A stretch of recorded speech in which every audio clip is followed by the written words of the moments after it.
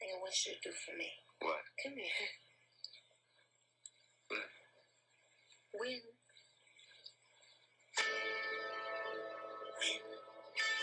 What are we waiting for? Take us!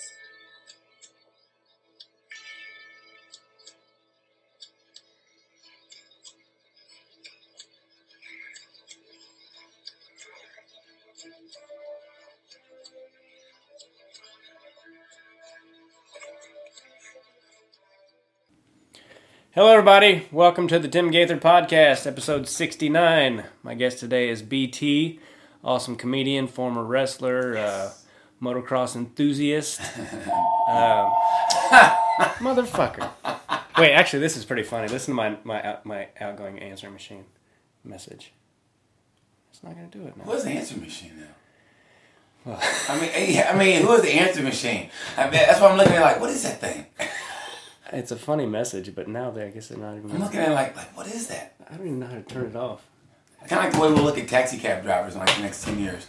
What is that? Oh, the yellow thing. It's a taxi. Yeah, yeah. You know, seriously, man, that's what it's. Dude, somebody was just telling me that self-driving cars are about to be a thing.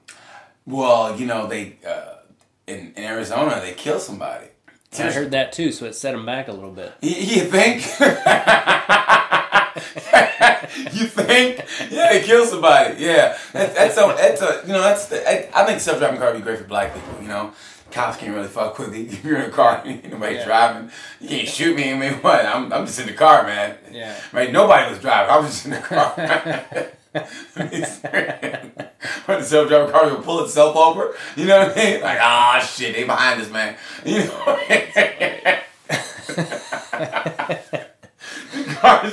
The self-driving cars be paranoid and pull over. Officer, could you please help me? Oh, come on, self-driving car. Yeah, I wish everything would just slow the fuck down. It's not. I mean, people say it, but it's not going to. It's not, man, because we're never going to go backwards. Nobody. No. Unless you decide to live completely off the grid and like that. And like, seriously, go like to Alaska or where you have to sow your own, you know, make your own house and grow your own stuff, weeds and homeschool your kid. We're not going backwards. So it's either you get with the program, like Coach said, either you get with the program or you can walk out that door. All right, 'cause it's my way or the highway. And that's basically what the society is basically your wrestling coach going, here's what we're going to do. Yeah. Okay? We're going to go this way. And if you don't want to give the program, you can walk right out that door. Yeah. Okay? Let's go, guys. That's very true. You know, sometimes I yearn for a simpler time, but you're right, it ain't going to happen. Not unless there's like a maximum overdrive Terminator situation and then we're all eating rats and shit. That went way, wow. But you know what, though? Where does it break down, though? I mean, it's got to have a thing where, like, you're not going to go backwards, but does the system break down to where we have to reduce to being, like, okay, like, you've been in a situation, say the power goes out at a grocery store, and they have to, like, do manual, like, you ever seen them, they had to go manual, like, add stuff up, and it just blows their fucking minds. Oh, yeah. That's a scary part. Okay, I'm not going to lie. I mean, that kind of scares me. I went to my bank last week, literally, and I don't know about you, but I can count, like, 20, 40, 60, 80. But if it's 20, 40, and then there's I fuck up and put like 3 ones in there, and then there's like a 10 and a 5, and then you go back to 20, I go, shit! And I had that surge of anxiety, like, oh, I really don't know how much money that was, but I'm just going to give it to her, and whatever she says, I'll go, okay. Right. And so I gave it to her, and she had that look, because she went across the ones, and she had the same look I had, and I go, no! And she looked at me, and I go, and we looked at each other, and she goes, just because I work at a bank don't mean I can count. And I go, that's kind of funny, but that's my fucking money that you got. And she said that, and I go, that's great, but that's my money. So when it breaks down like that, it's going to be the scariest thing ever. Yeah. You know what I mean? Because we're not used to that. We're used to being lazy with it. I mean, that's why our phones have calculators on them. Yeah. You know what I mean? We're not used to, like, the old days, like your parents, they actually had to learn shit. Yeah. Your parents and your grandparents really they were the OGs, man. They had to learn shit. Right. Like carry the one, a percentage. Like they had to know that shit. Now, like, I'll just, go on my phone. My phone's got a calculator. Yeah, man, we're going to be the next generation after us is going to be stupid in a way, not like, what like mechanisms or devices Right. stupid, but stupid in the sense of common sense, how to figure shit out stupid. Yeah. If that makes any sense. Sure. In a social way too, I think. I think in a social, you know what? Demolition Man almost had. Remember years ago we watched Demolition Man with Sylvester Stallone and Wesley Snipes, and Sandra Bullock was in the movie, and she was like, "Want to have sex?" And he was like, "Yeah." So he wanted to do it the traditional way. She goes, "No, virtually." And it was, remember they had like they put the things on and we got sex like virtually, and it was like that was before its time. That movie came out, it had to be in the 90s. Yeah.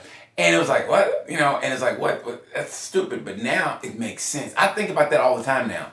Like, movies back in the day and what they're talking about the future, now, I doubt we'll have the same uniforms. Shit, those gray-ass uniforms, whatever. We're all walking around look like an extra from an MC Hammer video. But I think it's going to be similar to that in how we communicate with people.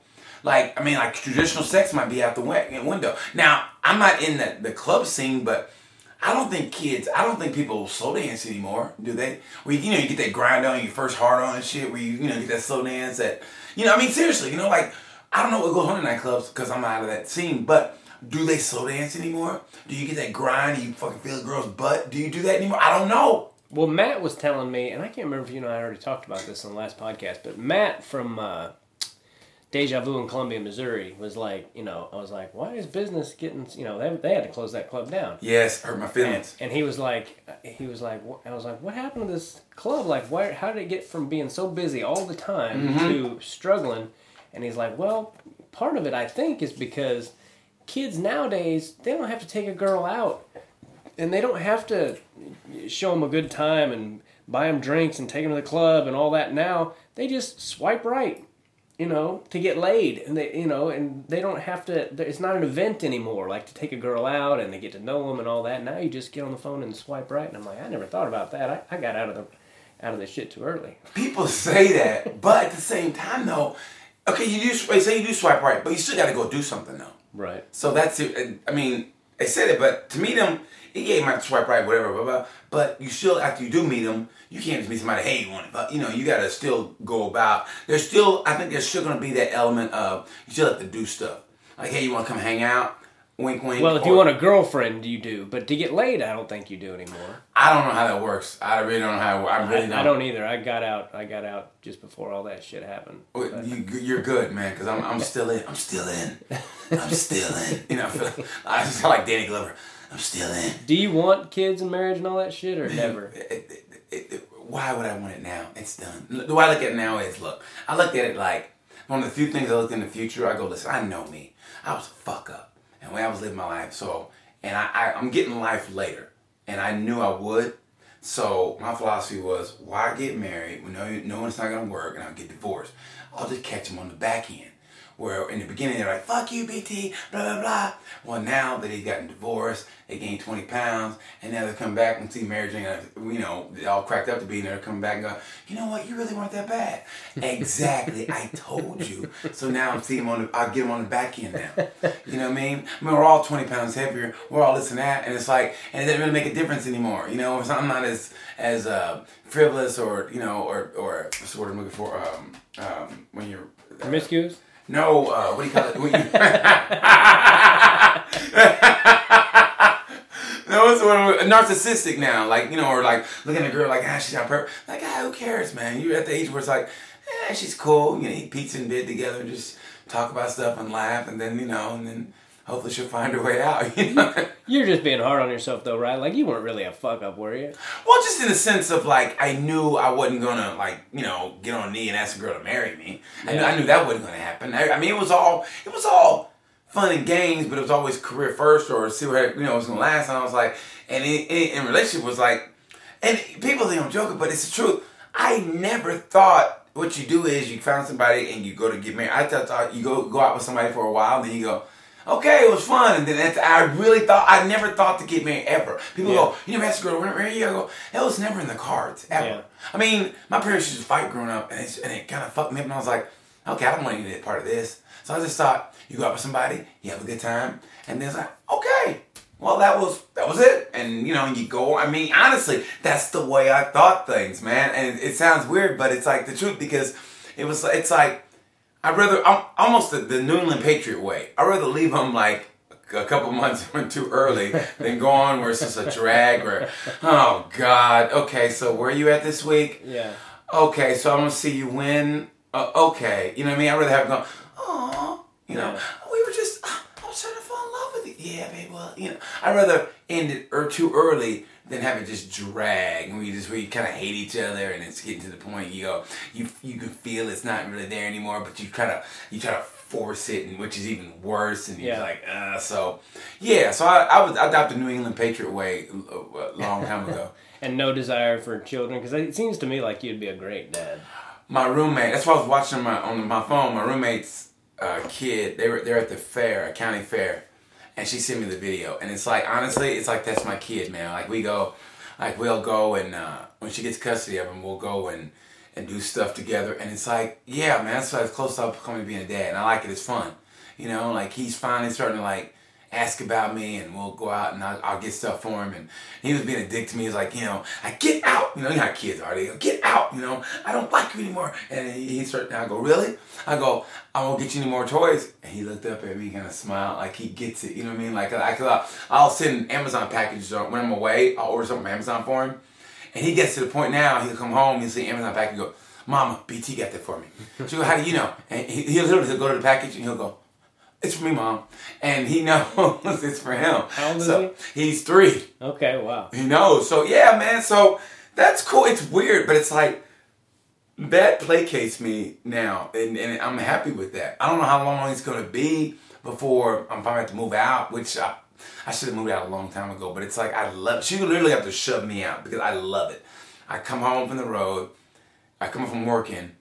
And I get to play with the kid, we have a good time, and then like, you know, then she does her own thing, I do my own thing, and then sometimes the kid goes back to, you know, its other mom, and it's like, okay, I'm good, then I go do whatever I gotta do, you know, and so I like it, man, because I still have stuff I want to do in this business, and I just don't, I'm bad with time management. Yeah. So it's always been career. And it's like I always felt guilty when I lived out here and I wouldn't do anything related to comedy. If I was like went to a movie or something, I was like, this is weird. I feel guilty. I should be in Hollywood doing a set somewhere. I should be, you know what I mean? You have a hard time relaxing? When I'm out here, I'm out here, yeah. I mean, we're in the Midwest, man, on a Monday or Tuesday night. I mean, as great as the Midwest can be for everything else in life, it's anything but show business. Yeah. Which is, you know, that's the catch-22. I mean, you live out here, man. You know, like, you know, you had the doc. You were just at the doctor's office. You were frustrated because you were there for however long, and then you see the doctor.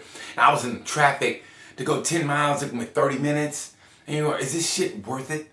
And then in Midwest, you can get somewhere here and there. You get a nice sized house. You can get like maybe, a couple of acres and a pool for like $34. You know what I mean? Yeah. But out here, you're paying out the ass. You're going, is this shit even fucking worth it? But then like that promise of a new day, that maybe this audition is gonna change my life. Maybe, you know what I mean? Like I always say, LA is like that hot chick who drives you crazy, and just you think, why do I go out with her? For some reason, she just makes you pancakes, and you go, okay. You know what I mean? Yeah. And she makes you laugh, and you go, okay, I can deal with this for a little bit more, and that's what it's like. Yeah. So. And there's always something that keeps you, right about the time you're like, man, fuck this, I'm leaving, I don't need this shit, then something always pulls you back in. It's always something like that. Plus the weather out here is enough reason just about to live here. Man, that weather is the... Even though it's hot as fuck today. It's not the summer. It's the winter that gets you. Because you look at the Weather Channel and you see... You mean in like Indianapolis? You look at the Weather Channel. I mean, yeah, if you're in the wintertime or the fall and you look at what's happening in the Midwest or the East, you go, I'm so glad I live out here. Yeah. You go, yeah. Or especially if you do a gig, you go to the Midwest, do a gig, and it's kind of shitty. You come back out here and you land and you see the sun, you go, yeah. Yeah. You go, yeah. And then you get on the 405 and you're just going, okay, it's a Tuesday at 11 o'clock at night. Why aren't we moving? You know what I mean? Yeah, no. I drove back from Vegas. The last time I did Vegas was a few weeks ago, almost a month ago now already. And I left at midnight. Or actually, it ended up being more like 1 o'clock in the morning. I hit traffic at 4 a.m. coming back here. Yep. I was like, what in the fuck is Yeah, going man. on? What am I doing here? But like I say about a lot of things, nothing's perfect and everything's a trade-off. Everything. That's just life. You're always gonna give up something for something. Yeah. Always. Absolutely. Always. It doesn't matter what it is. If it's a woman or where you live, your area code, your career. Always. Everything's a trade-off. Yeah, everything is, and you got to decide how much of it is it worth it. Is that trade-off worth it? You know what I mean? I mean, for me, it's like, man, I technically have nothing holding me back. Technically, I mean, I really technically could leave and be back out here, but I go, do I want to go through that again? Do I want to go with, like, you know, I probably couldn't afford a house, so I want to go back to apartment living, or do I finally can afford a motorcycle? Do I want to? I got to find a storage unit for my motorcycle. Do I want to do this and that? It's like, man, it ties me. It makes my head hurt when I think about it. Yeah. It literally makes my head hurt thinking about it. I go about moving back out here. Yeah, I mean, I think you understand. Every day, I think that. Every day, because it's like, do I do that or do I die that slow death in Indianapolis? Yeah. You know what I mean? But when I'm riding up my bicycle to the gym and there's a little bit of traffic, just very little, if at all, any traffic on my way to the gym, and it's like, okay, this is cool. And I go to the gym and I do my thing, and it's like, you know, and nobody's really fucking with me, and like, yeah, man, this is cool. But then, you know, then the nighttime comes, I'm like, man, I should be doing a set somewhere, but it's Indy, so where don't, you know, where I go, so. You know, it's funny that life is just weird. I remember when I first started doing comedy, you headlined Westport and Steve Kramer featured for you.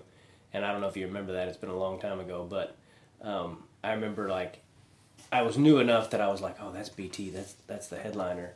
And, when you're first starting out, you think everybody that's the headliner is fucking famous. And Kramer was featuring for you, and you were the headliner.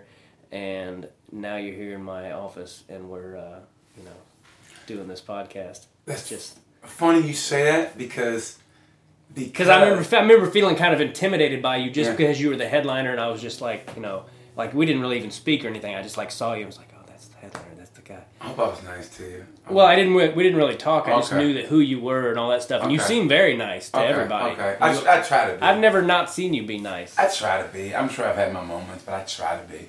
But I just remember, funny you say it, because I think that was the same week that the opener was Chris Porter. Oh, really? And he drove me around to, like, the radio and stuff. And it's funny because it was like, I like Chris, he was a cool dude.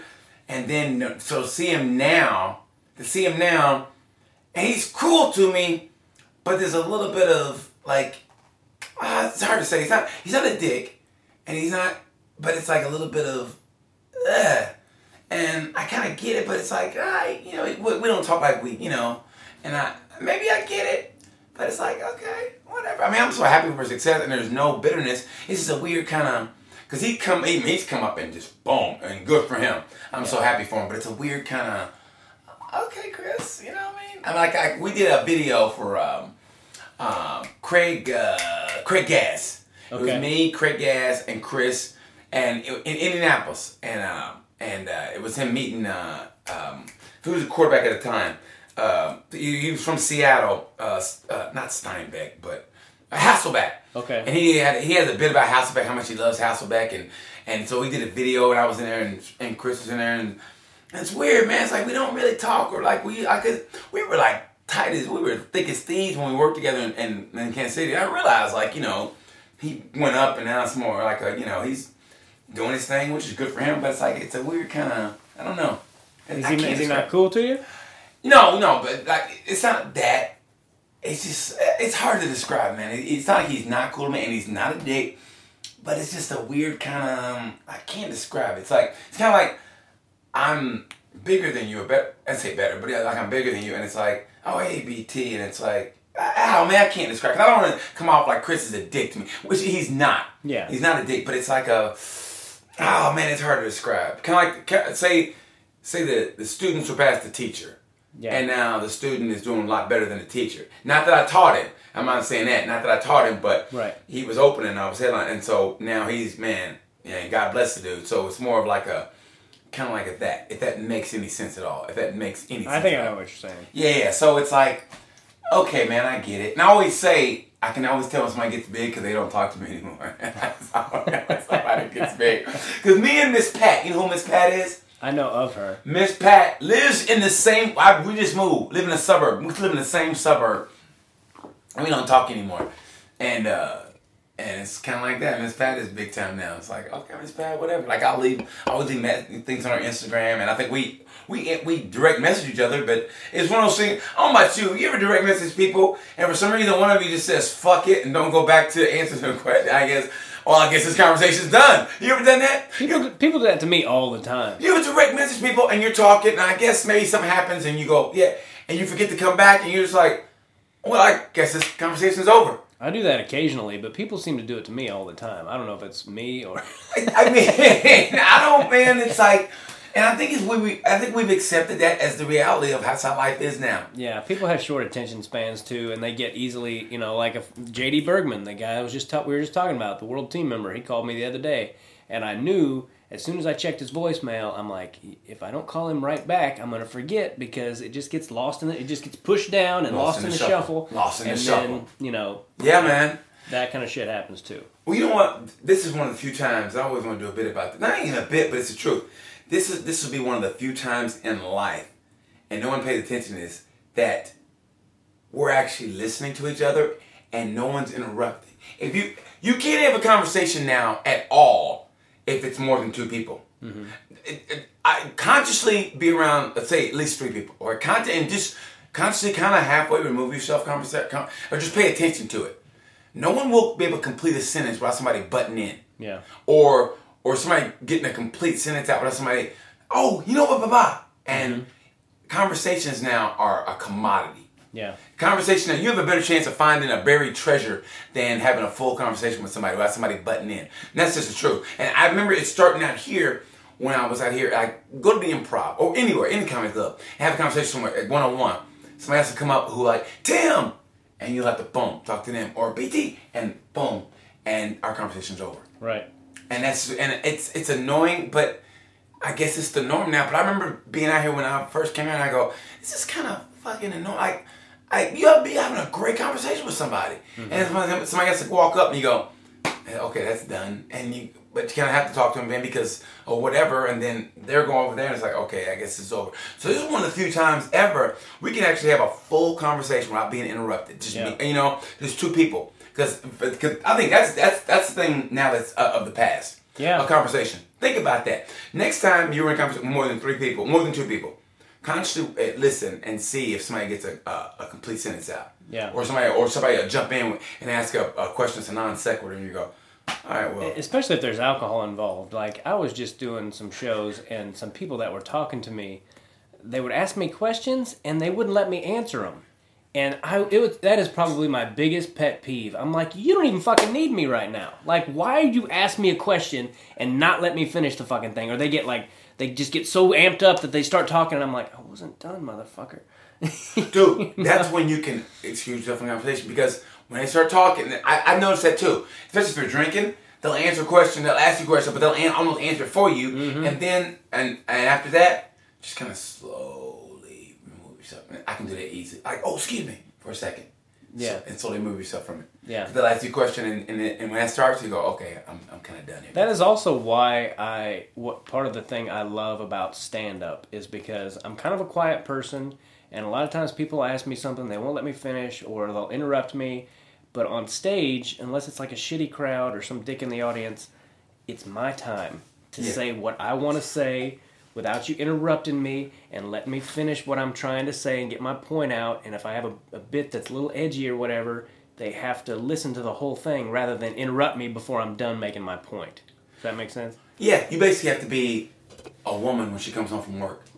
Because you know how as a man you have to listen, like, how was your day? And then, boom! Right? That's basically what you do. I mean, that's it. I mean, it really is. It's like, all you gotta do is ask your woman, hey baby, how was your day? And then go, okay, I was just about myself 10 minutes. You know what? I have to toot my wife's horn when it comes to that. She is so, I have to drag shit out of her sometimes. That's good. She is not that kind of, and I always hear comics joking about, like this comic I was just working with had this bit about, it was a funny bit, but it was about how, and I guess a lot of people can relate to it, but he was talking about how, you have to check in with your wife, and if you don't, then XYZ, boom, boom, boom. And I'm like, you know, there are days where my wife and I might not even talk on the phone. We might just text. If there's nothing to talk about, you know, yeah, it's fucking great. You know, I leave town for a couple days and we come back and it's like all brand new again because she's not in my ass the whole time I'm gone. Yeah. What are you doing right this second? What are you doing now? What are you doing right this second? And I'm like, you know, I'm not doing shit. If I do, I'll let you know.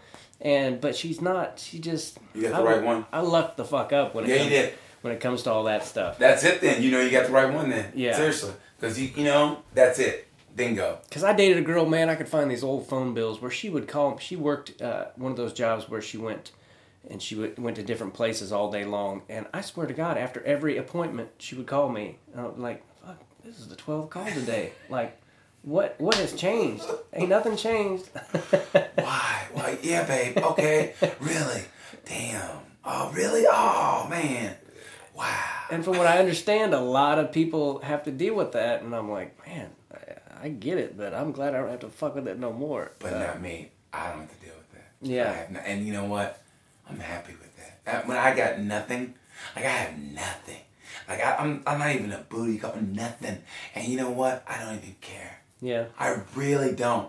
People, and that's why, like, honestly, I'm getting to that point in the act. I'll go, I mean, I might have to have, like, get a girlfriend just so I have material in my act so I can relate to people. Because I don't care that I don't, like, to this day, this happened 2 years ago, and I remember, this still stays in my craw, and I wish I would have said something back then. I was in Cedar Rapids, and I was talking about, you know, whatever, dating, whatever, and this dude goes, at least I have a wife. And I want to go, motherfucker, what the fuck does that mean? And like, he said it in a way kind of like I'm a loser, I guess, or whatever. Right.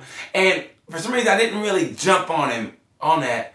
Because I felt like I had to get to my joke, you know, I had a joke behind this, and it was going to... This was on stage? Yeah, okay. he was off stage. And Okay. he goes, at least I have a wife.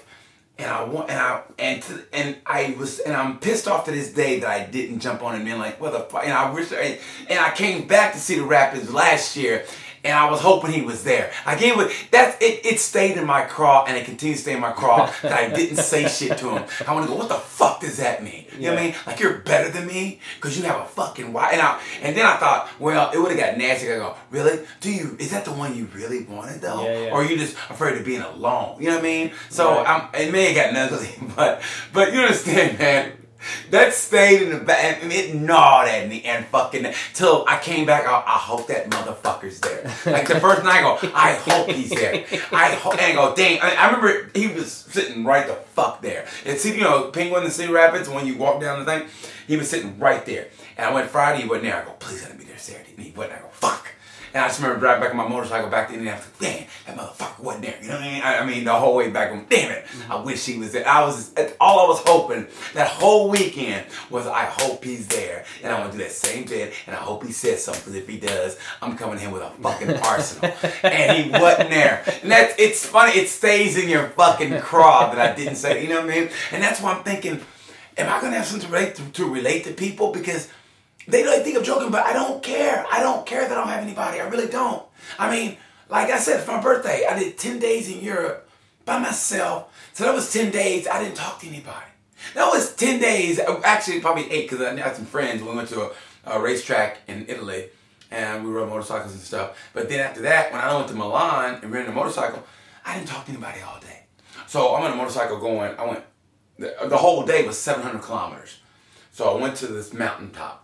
Rented the bike in Milan, rode all the way through Italy, past the lake. I don't know if it was Lake Como. I don't know where it was, but past the lake, up the mountain. There was snow on top of the mountain. It was snow. I mean, you get bicycle riders getting ready for the Tour de France. Yeah. It was so narrow in some places that a car couldn't go up. It was so narrow that they had I don't know how they did it, man. They had the stoplights inside the mountain. It's hard to describe, but only bicycles could go through. Okay. I mean, that's how narrow the road was at one time. And you're looking down, it's like, oh shit. Man, I didn't talk to anybody all day. I got to the top of the mountain. It was just me on top of a mountain. I mean, it was just so euphoric. It's just like, wow. I mean, the flag of Italy Switzerland and some other country that I should know, but I grew up in Oklahoma, so I don't know what the fuck that country was. but there's these flags, and I'm going, this is great. And I literally just took the motorcycle, went across just to say I went to Switzerland, did a U-turn, and came back. And I mean, these guys on a bicycle beat me down the mountain. Like I said, they're getting ready for the Tour de France. Right. They had support cars and didn't talk to anybody all day. Drove 700 miles, came back to my hotel. And I mean, for about a 3 or 4 day period, I didn't talk to anybody, and it was great. I didn't feel like, man, I wish I was sharing this with somebody. It never crossed my mind. Yeah. Like every now and then, like today, for some reason, for about a 30-second period, I go, it'd be kind of nice to, I don't know, maybe hug somebody or maybe get a kiss, but and it goes, and it goes. It literally just goes. I go, it'd be kind of nice. All right, fuck it, and then I'm doing my thing. Have you always been cool being by yourself? I think a lot of good comedians, and that's a misconception that a lot of people have about comedians, is that we're always wanting to be the life of the party and be around the people and all that shit. But for the most part, most of the best comedians I know are really cool being by themselves. And other than when we're on that stage, and everyone, it's weird. When I get off stage, a lot of times, like, I'll be up there for 45 minutes to an hour doing my thing, and then as soon as I say goodnight, it's like I walk through the crowd and I have a hard time looking at the people as I'm walking through the crowd. Yes. Isn't that weird? Yeah, man, I get it more now. I mean, back in the day, like, I was thinking about this today, but I was thinking, man, sometimes I want to go back to the people I met in my 20s and 30s when I really had a lot of energy, and I want to go apologize to them because I couldn't control my energy and I fucking annoyed the fuck out of them. Like, I wish I could go back and apologize. Like, I know I was kind of hard to deal with, but I'm just like, I was so energetic now. But now now I feel that more than ever. Now it's like, and like I finished my show and you nailed it. It's like I just want to be like, just leave me the fuck alone. Like, that's why, like, when I fly, wherever I fly to, I love it because no one talks to me all day. Yeah. No one, you're on an airplane, no one talks. I mean, there's times I've been in the, sitting down in my seat. If I have a window seat, window aisle, doesn't matter. People sit right next to me, and a word is not said. And it doesn't bother me one fucking bit. I love it. I love not talking to anybody. I love I just love doing my own thing and just being left the fuck alone. Like wherever if I see a crowd go this way, I'll go this way. You know what I mean? Like, if I go to the movies, I go, please let them all be going to see this piece of shit because I'm going to see this movie. You know what I mean? You know what I mean? I'll go see this movie and pray nobody's in there. You know what I mean? Yeah. I mean, there's nothing that I like more than walk to a movie theater and there's no one there. Maybe it's a couple of people. I go, perfect. Yeah. You know what I mean? And it's getting to the point where it's almost scary how much I like being by myself. Yeah. It's almost scary. You know, I think, remember Patrice O'Neal had the greatest line. He goes, men want to be alone, but we don't be by ourselves, which is a great line. Yeah. Me, I might be the exact opposite. But like I said, I do have the yin and yang. Like I said, when I go home, my roommate's kid, if he's there, I don't mind that at all. I don't mind her being there. Because I know I'm only going to be with them for about 3 hours. And that's a 3 hours I cherish. Because I know they go to bed early. And I'm still in that fucking, like, I'm 20-year-old mindset where I stay up to 3 or 4 in the morning. For what reason, I have no fucking clue, but that's just how I am. Just how you're wired. That's how I'm wired. So, yeah, man, I like being with myself. And it's I'm loving it even more now. So I think, like, I don't know if I can break out of this, man. It's like, I feel like those people who've been institutionalized, they've been in jail their whole life. You know, it's like, man, I don't want to go on the outside because I want to go back in. So yeah. I don't know, man. It's scary. It's like, I like being by myself. I don't like, it's to the point, I almost don't even want to sell shit. Like, I still have CDs. Who does CDs now? But I still like CDs left over, so I want to get them all done. Yeah. And so, but part of me is like, I don't want to stand around and try to sell these, so I have to talk to people. Yeah. Selling merch is great when you're selling it, but when you're not and you're just standing there like a jackass, there's nothing worse. Right? It's the worst feeling. Yeah, I want to go like, do I really want this? Do I really want this extra money that bad? Do I have to talk to people? I mean, I don't know, you know what I mean? Isn't that the worst? Isn't that the worst? Like, and if anybody's listening who's like, goes to comedy clubs, like, it's nothing against you personally, but it's like, do I really, you know what I mean? I mean, I don't know about you, but don't people always have something? There's always, and 90% of people are great, 95%, but there's always that 1% maybe that says something, you just get that little tick, and you think, you know what? And you have to hold yourself back from saying something. I mean, you know what I mean? Like, does that happen to you? Yeah, sure. And unfortunately, those are the people that you remember. Like you kind of touched on. most of the people that you would like for you to come up and speak to you, they don't. And it's oftentimes the people that you're like, of all the motherfuckers that are here, of all the people I'd be cool with talking to, why are you the one? Why don't you shut the fuck up? You know what I mean? Yeah, like, why are you, yeah, and the one person who's like, has an interesting thing, like, you know, you think, okay, and they said something like, you know, maybe like, you know, one joke you do about things, like, oh, here it goes. But they'll offer something that you go, whoa, like, this is kind of interesting. But you can't have a conversation in a comedy club after a show because somebody else is going to come up. Like I said, you can't have a conversation because somebody's going to come up and say something else. And that person, you can't get back to that person. Yeah. And it's like, oh, that was going to be an interesting conversation. Yeah. But this motherfucker here wants to talk because he's been drinking. Yeah. You know, hey, man, you want to go party? No! You know? You know what I mean? But by then, the interesting person is gone or whatever. Yeah, you turn around and they're fucking gone. Like, they're gone, and you can tell it was going to be. You could tell it was going to be a good, interesting conversation. Yeah. I mean, honestly, it's like, oh, because now intellect or an interesting conversation is something I cherish now.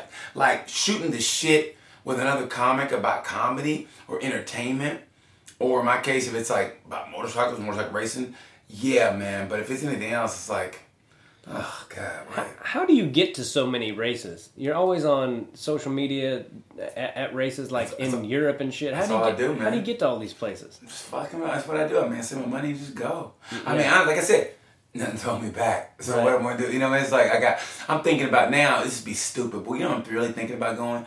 I'm thinking about, like, I think I get on, like, on a Friday. I'm thinking about getting a late Friday night flight and going to the Czech Republic just to be there for 2 days and watch a motorcycle race and fly back. Really? I'm really thinking about that. I think that'd be some baller shit. But you do that on a fairly regular basis, right? But not like that. I usually I fly in and get there like on a Thursday, and then I fly back either on that Sunday after the race or definitely the Monday morning after the race. And it's one of those sports that it's not like football where you go and you can't talk to the players. Like, you can actually interact with the motorcycle riders and make friends with them, right? It's the top level motorcycle race. It's like the Formula 1 motorcycle race. One of those guys mailed me a helmet that I still wear today. He mailed me a helmet. Yeah. And he's a guy, like, I'll go and... There's no cheese player mailing you a fucking helmet. Yeah, exactly. You're not going to get that close. Security's going to beat you down before you even get close. You know what I mean? Yeah. So, like, and I go to the paddock. I'll be in a paddock. But in front of this trailer, you know, where the trucks are parked, I'll do his Instagram. I'll go, man, Bradley's blowing me off or something. And then so he'll respond on his Instagram and he'll see it. And they're busy, I know, and I'm just joking with him. And I did that to my buddy, and he raced, and he crashed out of the race. But at that race, I saw his press officer. And she goes, come on, we're going to see Bradley. And we went up, and he's with KTM. KTM is in bed with Red Bull. So they got fucking dough. Right. So we go to their hospitality suite, which is literally a 2-story building that they construct that weekend. 2-story wooden building, and they have like catered everything. Comes up and he sees me. He goes, and it's him, his girlfriend, his mom, his trainer. He gets up, gets me a seat, puts me down, and we just shot the shit for like 30 minutes. He and his dad. He came to see me perform comedy in Texas, man. Really? And it's like, and it's so cool, because like I said, that's the top level of that sport. And me and him are like this. You know what I mean? Yeah. It's really cool. And yeah, I love it, man. It's like, there's something to be said for niche sports that aren't, the sport aren't, it's not big. Like wrestling. Yeah, like the wrestling, man. I'm sure it'd be the same way. Yeah, I'm sure it'd be the same way for us. J.D. Berkman or... If you go to the U.S. Open and spend an extra $50, you can be on the floor with the coaches. I was within 3 feet. I was standing right next to Tom Brands, the head coach of Iowa. And I was like, I may have told you this already, but I was standing there and I was like, I just started laughing. He looks at me like, what the fuck are you laughing at? Because he's so intense. Yeah. And I go, I just can't believe I'm watching a wrestling match with Tom Brands. And he goes, yeah, really freaking important match too. And he wasn't mad. He's just so, Really? Yeah. And I like clapped him on the back. I'm like, yeah, it's awesome. And he's just like, yeah. But it's so fucking cool. Like you said, you get tackled by security trying to do that shit at a Chiefs game. I'm just going to hang out on the sidelines and watch the game. Yeah, unless you're a woman, you're going to get fucking beat down. And seriously, unless you're a woman, you're going to get beat down. If you could try that at Major League Baseball, Football, definitely. What's another big sport here? Basketball. Yeah, you can't get that kind of access to those guys. And when we did that benefit together which is where we kind of reconnected. Columbus. Yeah, Columbus, Ohio. We did a benefit for the Regional Training Center for Ohio State, and that's where I met J.D. Bergman, and now we're friends. I mean, he calls me and he's like, "Hey, I just wondered how you guys are doing. I haven't talked to you for a long time." And to me, that's the coolest shit in the world. The guy was on a 2-time world team member, which is basically it's the same thing as making the Olympic team, just in a different year. Yes. And that's cool as shit to me. Isn't it though? Because that's our passion, that's our love. And I think that's, in a way, it's hard to describe, but it's like, that's the beauty of this job if you put the time in. Yeah. You know what I mean? The beauty of this job, if you put the time in and you stick with it and you keep trying to better yourself and whatever, it's almost like that seniority gets you now places that you always wanted to go, or you never thought about that you're like, oh my God, I'm here now. You know what I mean? It's like that's the way it is now with me and motorcycle racing. Like, it's that love, my two loves growing up, wrestling and motorcycle. I discovered them at the same time. Mm-hmm. I remember being in third grade, and that flyer came out. And it was like somebody, bad drawing, and like it had the ropes like it was professional wrestling, and and somebody with the tongue out, and want to wrestle? And I go, okay, and I fucking like this.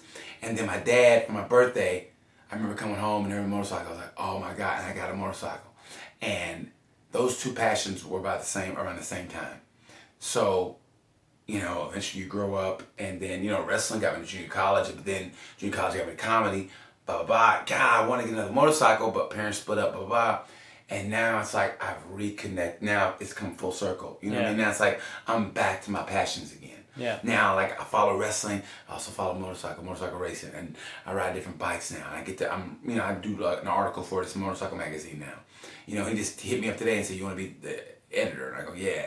And I, do different things. So it's like, I'm coming back full circle to what has always been in my heart. Yeah. And that's been motorcycles and wrestling. Yeah, I'm sneaking back into, wrestling. I do a handful of benefits here and there for Poway Elite Wrestling Club and their high school. I do benefits for them, and I'm hoping to do some stuff for Hawkeye Wrestling this year and all that stuff. And to me, that's just, if I get like floor passes to the NCAAs just because of my... Yeah. Because what I do for a living, and they all think like, oh, what you do is cool. And I'm like, fuck, what you do is cool. Yeah, man. You're a Jedi of what I, Yeah, one to aspire to be. Yeah, I mean, I was a good wrestler, but you're a fucking great wrestler. Yeah, man, you're on a different level wrestler. Okay, you guys, I always said you guys ought to do like you know Greg Warren, right? Yeah. You, Greg Warren, and Adam Hunter should do the Comedians of Wrestling tour. And y'all should do it like at the weekend of the NCAAs. Yeah. Like that night, like maybe like not that night because obviously the finals, but maybe a Sunday. They probably want to leave, so maybe before do a pre-show. Yeah. Maybe a Wednesday night show before it all starts, or you know what I mean? Because it starts at Thursday. Do a pre-show, maybe an early 6:00 show. Yeah. For the wrestlers, have it wherever it's gonna be.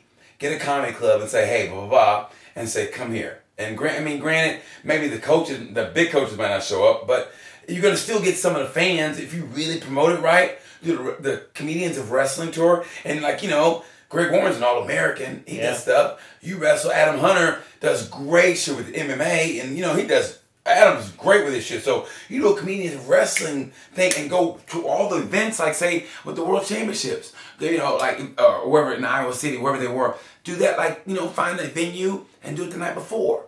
Or whatever, kind of like a prelude. Everybody's having a good time. It kind of loosens everybody up, and boom, you're in. I think it'd be a great idea. Yeah. Comedian Wrestling Tour, do that, and that way you guys are in, man. I mean, that's just me. You know what I mean? You should do it too. It should be the four of us. I do that shit. I'll fucking host that shit in a minute. I'd love to be around those guys. I'll probably get on their fucking nerves, but all I know is I did get on Jordan Burroughs' nerves because I would tweet him. I go, hey man, you should come to my show, and he's tweet me back, and then I think I got on his nerves because he quit answering my tweets. Was he gonna come? He goes, oh man, I got tired, blah, blah, blah. And he said something like that. It was a while ago. And then I kept coming back to Omaha and I tweeted him. He never tweeted me back. So I guess I got on his nerves. I don't know. I didn't want to go, hey, how come we're not friends? What am I going to say to a grown man? Hey man, are you mad at me? What am I'm going to a world champion, an Olympic champion. Are you mad at me? I mean, how would that sound? You know what I mean? So I just let it go, but I have to laugh at it because I know how annoying I can be. So it's like, I'm sure I got on his nerves and, whatever. But so I got to laugh at that because, I keep trying to tweet him every time I go back to Omaha. Hey, you should come out to the Funny Bone. I'm going to be here. And finally, he just quit responding. Yeah.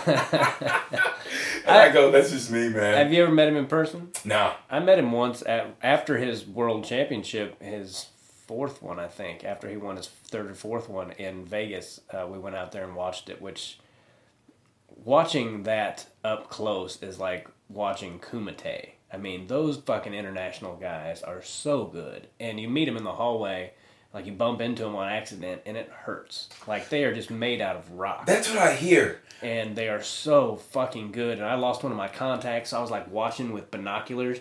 And I mean, I was like in their grills, because I was so close. And you could see just how fucking good these guys are. Anyway, I met him. I sat there and somebody said he was coming down and, they have to take drug tests and all that shit. And he came down and he took a picture with me. And this is after he's, wrestled 5 matches against top competition. He's got to be wasted, tired, and he stood there and took pictures of everybody that wanted to, and so super nice guy. I mean, from my limited.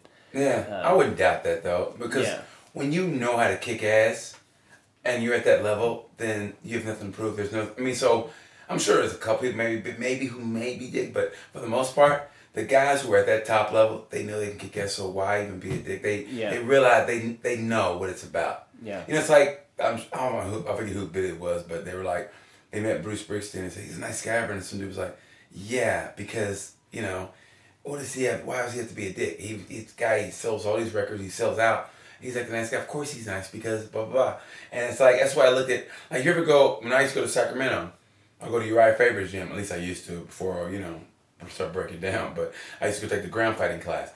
And all those guys, were the guys that I would see on as far back I go, when it was like, before the UFC sucked it up, that organization was with I forget now. But anyway, the organization they used to be with before the UFC got them, for all the lightweights. Okay. All those guys trained at Uriah Faber's gym, and those guys were the nicest guys ever. Yeah. And I mean, not one of them was a dick, because for what? They were just nice. They talked to you, but hey man, you know what I mean? Because they just get through sparring, whatever, and they're just nice. There's no, fuck out. You know what I mean? They were just nice guys to me. Yeah. I mean, I rolled with one of the guys. I remember it was he was a champion for maybe 2 matches, and he got knocked out. But it was a dude from Chicago, skinny Mexican kid. I forget his name. And we rolled for a little bit, but he kept like tapping me like this, and I was no competition for him. And then dude was like, "All right, go somebody else." Then he literally was like, "Boom, boom." And the other guy was like, "All right, go with that guy." I mean, seriously, because he was tapping me easy. It was something Torres, I think. I forget his name was, but. Yeah, man. I mean, I used to roll with those guys. I remember one of those motherfuckers caught me in a choke so quickly, and it ruined my voice for that night's show. Oh, I mean, really? you understand? I wasn't trying to prove anything, so I tapped. There was no shame in my game. So we did a roll, and it was like, and he got it in and sunk it in so tight, and I get, and the rest of the night, my voice is like this the rest of the night. Dude, I had 2 shows, and I was like this the rest of the night. Hey, how's everybody doing? And that's literally how it was. How did the shows go? For that first night, it was shitty because it was like this. Because he sunk it in and had it squeezed so tight. And I literally went like this. I didn't like, oh, I'm going to be a fucking man. He ain't going to tap me. Right. Fuck that. I was like this. And he wasn't being a dick at all. He was just doing what we were rolling. Sure. Yeah. So, and I tapped. And it hurt. It really did. So, yeah, man. I mean, those guys had nothing to prove. He was really cool. Just, hey, you good? Yeah, man, I'm good. Fucking touch me. And it was like that. Kyle Snyder was like that. The first time I met him, I went to a world team camp, and I was actually working in Tempe, Arizona, and they happened to be there. And this was when he was just a junior world champion. He hadn't become Kyle Snyder yet. But I remember just going up to him, and I had this world champion's hat, and I've got signatures of. I got this hat. It's this shitty brown hat. I just happened to have it, so I brought it with me and had all these guys sign it, and now I call it my world champion's hat. But it's got Kyle Snyder, Henry Cejudo, Jordan Burroughs, Andrew Howe, who I don't think he won a world championship. Nah. He's a fucking beast. and I got all these studs on there, and I was just very impressed with how Kyle Snyder was like, I wasn't going to bug him or anything. I was just saying hi, and would you sign my hat? And then he was like, so where are you from? And I was like, you want to know where I'm from? Like, why do you even fucking... Wow. Most people just like, here's your fucking signature beat. Yeah. Big kid. But he was like a 17-year-old kid at the time, and I'm a grown-ass man, almost pushing 40 at that point. But he was very respectful and like nice and genuinely like wondering what the hell who I was and what I was doing there and where I was from, and he was just cool as shit. Exactly. And that's part of the reason I want, if my son doesn't want to wrestle, then he doesn't want to wrestle, and that's all there is to it. I know it's not for everyone, but I would love for him to develop that kind of character. Yes, exactly. I want him to be able to look people in the eye and talk to them, not like a lot of teenagers now that look at their phone and they can't even look at you, and if you say hi to them in an elevator, they look at you like, what are you going to do to me? I'm like, I'm just saying hi, motherfucker. You're a person and you're in front of me, and that's the kind of boy I want to raise. Yes. You will. Yeah, I'm gonna do my best. Nah, you will. You will. Like I said, otherwise that kid's going to get a forearm to the fucking Adam's apple when he's like 6 years old, and he gonna like, why you talk funny? Well, my dad, when I was 6, I didn't look him in the eye, and then he fucking stuck a forearm in my Adam's apple. That's what's gonna happen. So I have no doubt your kid is gonna be a respectful kid. I have no doubt. You're making my ribs hurt. Let's see. Did I get any questions I wanted to ask your ass? Speaking of being a night owl, I was just in Kansas City, and I had some of the best. My mom and I, she's a night owl too, and we talked until probably 3 or 4 o'clock in the morning every night, and I've never felt so close to my mother. And the reason I bring that up is because I remember in the last podcast you said that you and your mom had kind of a rough relationship when you were younger. Has that gotten better? You still talk to her a lot? You know what, man? It's like, because, man, I forget what happened recently that, I can't say we had a falling out, but she got mad at me for something. It was man, to the point, like, I felt bad. Like, I pissed her off. Oh! I was late. We were going to the airport, and I was kind of late. And we were late, and there's traffic jam. So she goes, use OnStar. And I had my map on my phone, I could hear. I go, no, Mom, I'm good. And she goes, go this way. No, Mom, I'm good. And the OnStar said something else. And I go, fuck it, Mama. And I did a U-turn her to crap. And man, I go, Mom, I know what I'm doing. And man, I was so bad, but she got mad at me. So we were getting out of the car. I had to go to the airport because I was going to miss my fucking plane. And she was really upset. She was like, man, she goes, and I felt bad, so I called her as soon as I got to my gate. I go, Mom, I'm good, blah, blah. She goes, okay. I go, did you make it back? Yeah, I'm good. Okay, bye. I was like, oh, I pissed my mom off. And I felt really, really bad. And then, so I felt so bad that I made it, like, I think every time I work Hyenas in Texas, I always go see my parents because it's so close. Okay, so, that's where they live? Yeah, they live in Oklahoma. Okay. Like Texas, so. Right. So I purposely said, I got to go back and kind of, So I told my dad. My dad just laughed. He just laughed. You made your mama mad? He just laughed, right? So I go, man, this ain't funny. I felt bad, man. So I said, hey, Mom, I'm coming in. And I was like, man, Mom, I don't want to see me. I was like, she said, okay. And then she picked me up from the airport. And it was like, we were good. And I said, okay, it's good. And then so she had some medical issues, like something wrong with her eye. And I felt bad. She thought she was going to be, like, see the doctor. And she thought she was going to be blind for like a week or something because he was going to do a procedure. And she was getting ready to, mentally prepare herself to be blind for a week. I was like, that don't sound right. So I go, Mama, I'll tell you what. Why don't you set the operation for this date, and I'll drive you to Oklahoma City, and I'll do blah, blah, blah. And she goes, okay. And I just felt so guilty that I did that for her, and then we were right back good again. That's good. And I felt good. I was like, man, I really felt bad over that, man, because I was just like, but I thought I was gonna miss my plane, and I was so fucking pissy. Sure. And I felt so bad. And I go, fuck this, man. I gotta get back to my mom. So we're good now. Yeah. So yeah, I gotta call her because she's going through some medical stuff. So I said, good. Her and my dad were separately. They're both going to medical stuff. So it's kind of like So yeah, I'm trying to get my dad to do medical marijuana. Yeah. Do marijuana because I said, you got nothing to lose, Dad. I said, I mailed him some CBD oil, and I was trying to tell him, listen, it doesn't have the THC, so you're not gonna get high.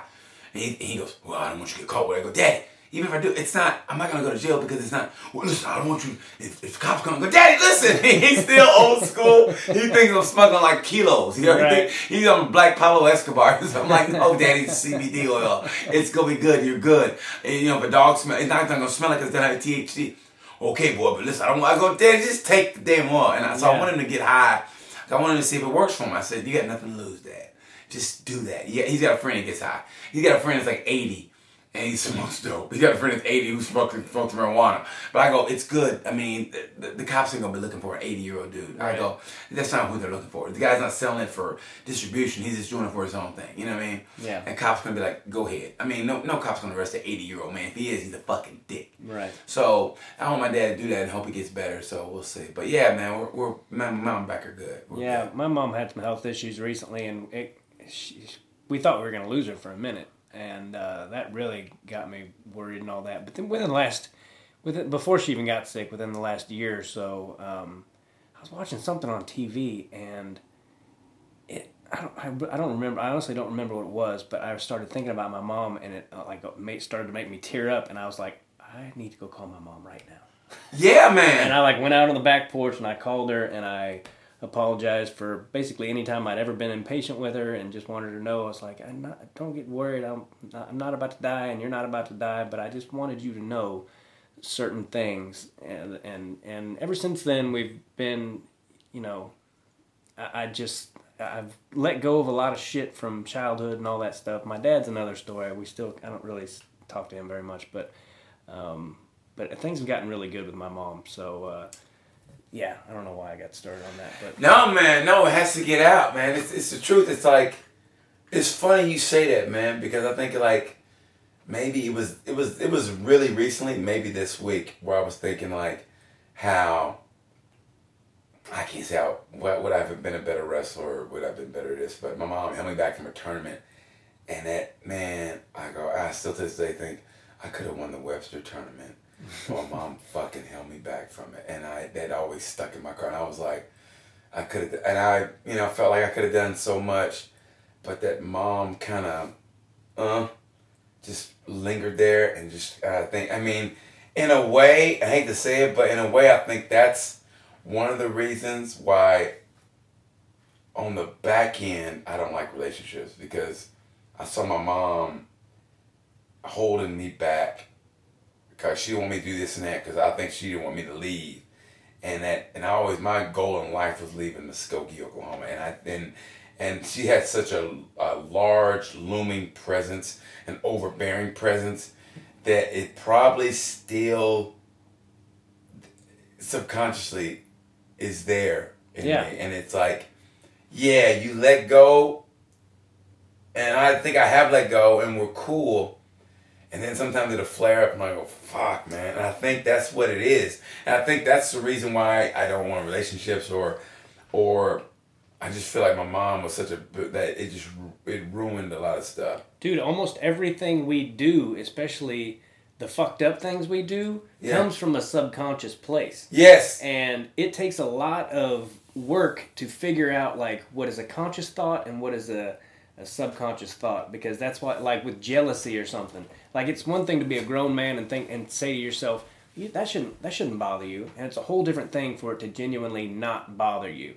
And I'm not sure if I'm saying this right, but childhood is a motherfucker, and we still react sometimes just like we did when we were 5, when we first got traumatized by anything, which is why any kind of abuse is so fucked up, because it affects you your entire life unless you go to therapy or you figure the shit out. You know, or you say it on a podcast. A lot of people just yeah. A lot of people just drink it away or smoke it away, Yeah. or stick a needle in their arm or stick something up their nose, or man. overeat or fucking work out too much. You know, we all got our thing. Yep. And so you said that, man, that fucking hit me, what you just said. It's like the first podcast we did. We were talking something, I go, motherfucker, yeah. And when you said that, I go, yes, because you say you give away some of the shit. I mean, you let go of some of the shit that it was like you held up in here, and finally, like, fuck it, man. So, Mom, what if something happens? You know, a chance to, and you hold this in, and something happens. You don't have a chance to say this, and I get that, and it's like, yeah, and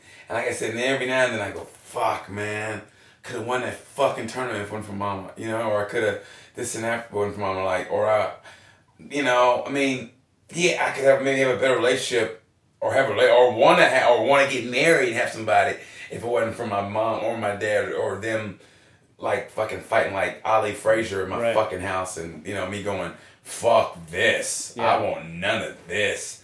Whereas, like I said, and I always say in my act, I said it's a cop out because my brother saw the same shit. He's married, he's on his second marriage. He's doing great. Where me, I was like, nah, I want none of this. And I remember being a kid. I remember being maybe first grade going, fuck this. I didn't know what the word fuck was, but I said, fuck this. I don't want none of this. Yeah. I remember just watching my mom and dad, like my mom throwing bricks at my dad ducking. I was like, fuck. And then for some reason, I don't know. I first of all, I know we had bricks in the house. I was like, first of all, I was like, duck daddy. And then I thought, where did mama get those fucking bricks from? Where did she get those bricks from that she threw at my dad? And I go, wow. And then I thought to myself, okay, that's good. And then watching my dad have to push my mom in the garage and lock the door on her, and her banging on the fucking door, and my dad going, whew, and having a tear go down, and I go, motherfucker. I mean, your dad's the strongest person you know. My dad's like 6'2". Y'all fucking mans, man. I remember watching him on the yard, that big vein in his arm. Going, my dad's a fucking man. Watching him cuss people out and, you know, getting fucking people's faces, and him having a tear go down his eye because mom was fucking, they were going at it. He was like, didn't know how to handle her. Yeah. He was like, whew, and had that look in his, that look of fear and just fucking frustration. When you're a kid, seeing your dad go through that, and your parents fighting, I go, fuck this shit, man. I want none of this shit. You know what I mean? And it's like, maybe I should go to counseling, but it's like, man, you know, it's gonna cost me. I'll just kind of do it on stage and try to make it funny. Then sit on some fucking couch and have some fucking shrink who is he listening or is she listening, or you know, how do I get over this? And I don't know, man. You know, I mean, it's like, fuck. I just, hopefully, maybe I can, I mean, if not, then oh well. Yeah. Well, when I first decided to stop drinking and smoking weed and all that shit, I was all set to go to a rehab. I was like, I'm going to have to go to a rehab to do this. And somebody suggested I go to see this counselor, and I went and talked to her, and she happened to be, you know, it's just weird how life works out. Like, I didn't have my debit card with me, I had a debit card with me. I had no cash, and I thought, well, I got a credit card, and she didn't want to take it, and she just took cash or whatever the deal was. And anyway, long story short, it ended up being this. I was about to leave. I was like, well, fuck it. You don't take a credit card, then I'm just leaving. And I ended up staying, and she convinced me. She was like, well, maybe you should just try going to an AA meeting instead of going to rehab and it costing you $2,000 or whatever. So I did go to some AA meetings, and I did for a while, and I still don't think I'm an alcoholic. I just was a problem drinker. And but it taught me like what I think almost everyone should go to a 12-step program, because we all have shit. We don't know why we do it, but we still do it, and it's holding us back and fucking up our lives. And it can be a really cathartic thing to see all these other fucked up people and learn the steps. The 12 steps really teach you where your character defects come from. And so I never went to rehab. I just quit drinking, and I kept seeing this counselor about once a week, and she started slowly but surely making me realize where all my shit came from, and where that I was still reacting to when I was first traumatized. And then it gives you the tools to be like, oh well, I'm reacting like I did the first time I got abused or whatever the case may be. But now I'm a grown man, and that shit doesn't have to affect me.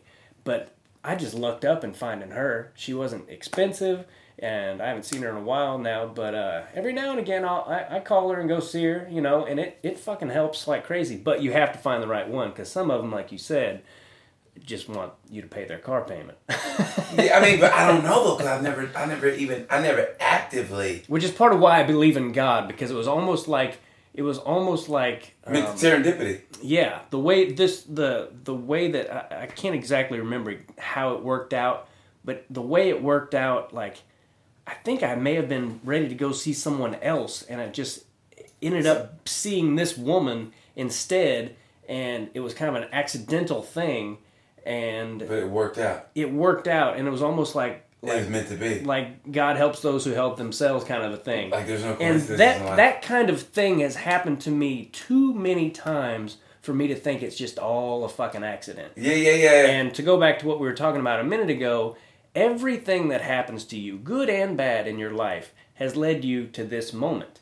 And, you know, you ain't perfect. I'm not perfect, but you're a great dude, and you seem to enjoy the hell out of your life. Yeah. And that's how you have to look at it. Otherwise, it'll drive you crazy. Like, maybe you should have gone to the Webster tournament, and you probably would have won it. But then your life would have maybe gone this way instead of being this way, and you wouldn't be here doing my podcast. You might be you know what I mean? Yeah, I feel you, brother. You have to look at it that way, otherwise it'll drive you fucking crazy. See, that's what the fuck I'm talking about. Man, it's funny. We're doing this, and I'm loving it. It's having fun. And then when you start talking about your mind, it made me fucking want to cry. Cause I was like, fuck, dude, and then it's like, and it's like the first time we did it, we were talking about something, and you said something, I go, fuck, yes. And every time you start talking, man, it's like, we get to that point, and I go, oh my God, yes, bingo, you know what I mean?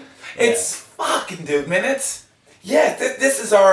to me, right now, this is my our psychiatry moment. Like, I feel like I'm literally on the couch, and it's like, yes, it's like you said, it's led me to this moment. It's like, yeah, now I'm thinking, okay, you're right. It's led me to this moment, but now, like, I don't know if I should feel like I should be doing this or that, but it's like, I don't know, I don't feel like I should, okay, now that I got this out, we got this out, maybe now I want to get married. No, I don't. I still don't, but it's like, I don't know, I feel better.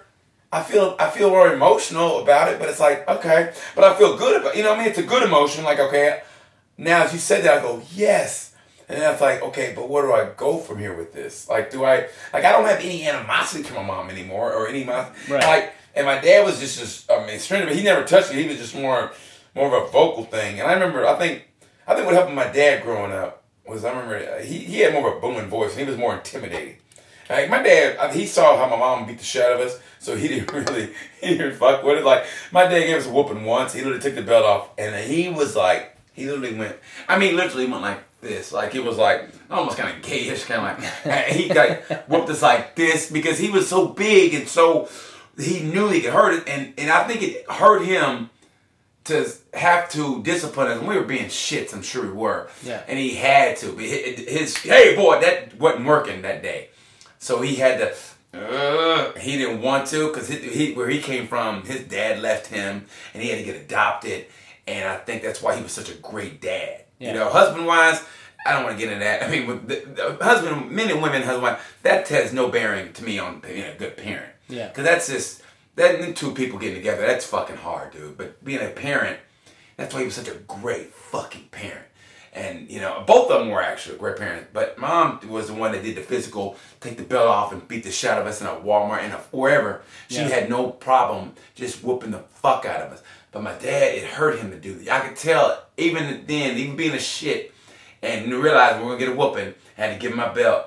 I could tell, even then, that it was hurting him to do that. Yeah. And he was like, boy, I said, and he was like, and man, and I mean, it hurt me to see that it hurt him to do that to us. Right, yeah. And so it was like, wow. And I remember we were in the car, and I think I was a senior in high school maybe. And man, I'd always respected my dad and this and that.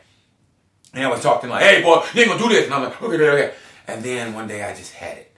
And we were going somewhere. And he go, you ain't gonna do this. And then he's yelling at me. And I go, quit yelling at me as I'm driving.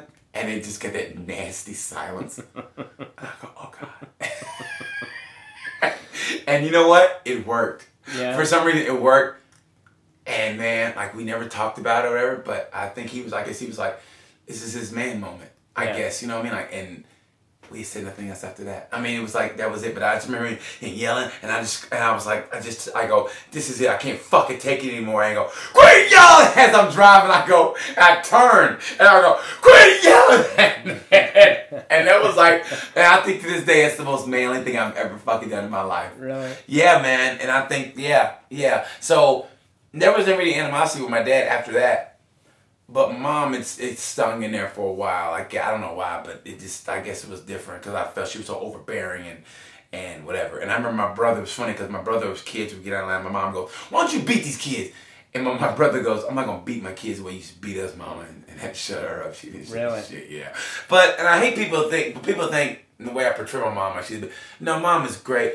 She's just different. She just has her, you know what I mean? She's really a good person. Just, I don't know, for whatever reason. I mean, I remember talking that, what hurt me, man, talking to my mom, what hurt me, man, was like we were talking one day, and when we go back to Oklahoma, my mom cooks for me, I get fucking fat, we sit on the couch, and we watch Chicago PD fucking reruns. We have a Chicago PD marathon. And I remember my mom, we were talking about high school or something, and like, because something about high school, my mom goes, why would you want to go back to high school? She goes, nobody liked me in high school.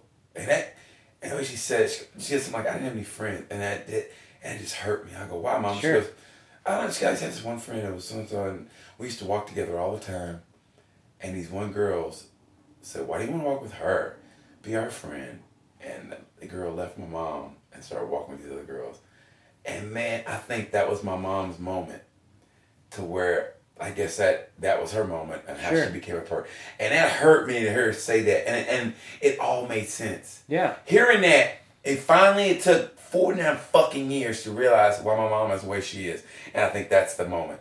Yeah. I remember my grandpa telling me, I used to think my Aunt Rosetta was the toughest of the sisters. There's 4 sisters.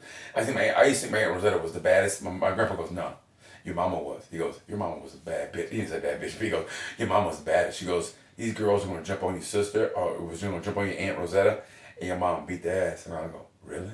And he goes, yeah, your mom was the baddest one of all of them. Yeah. I said, okay. Yeah.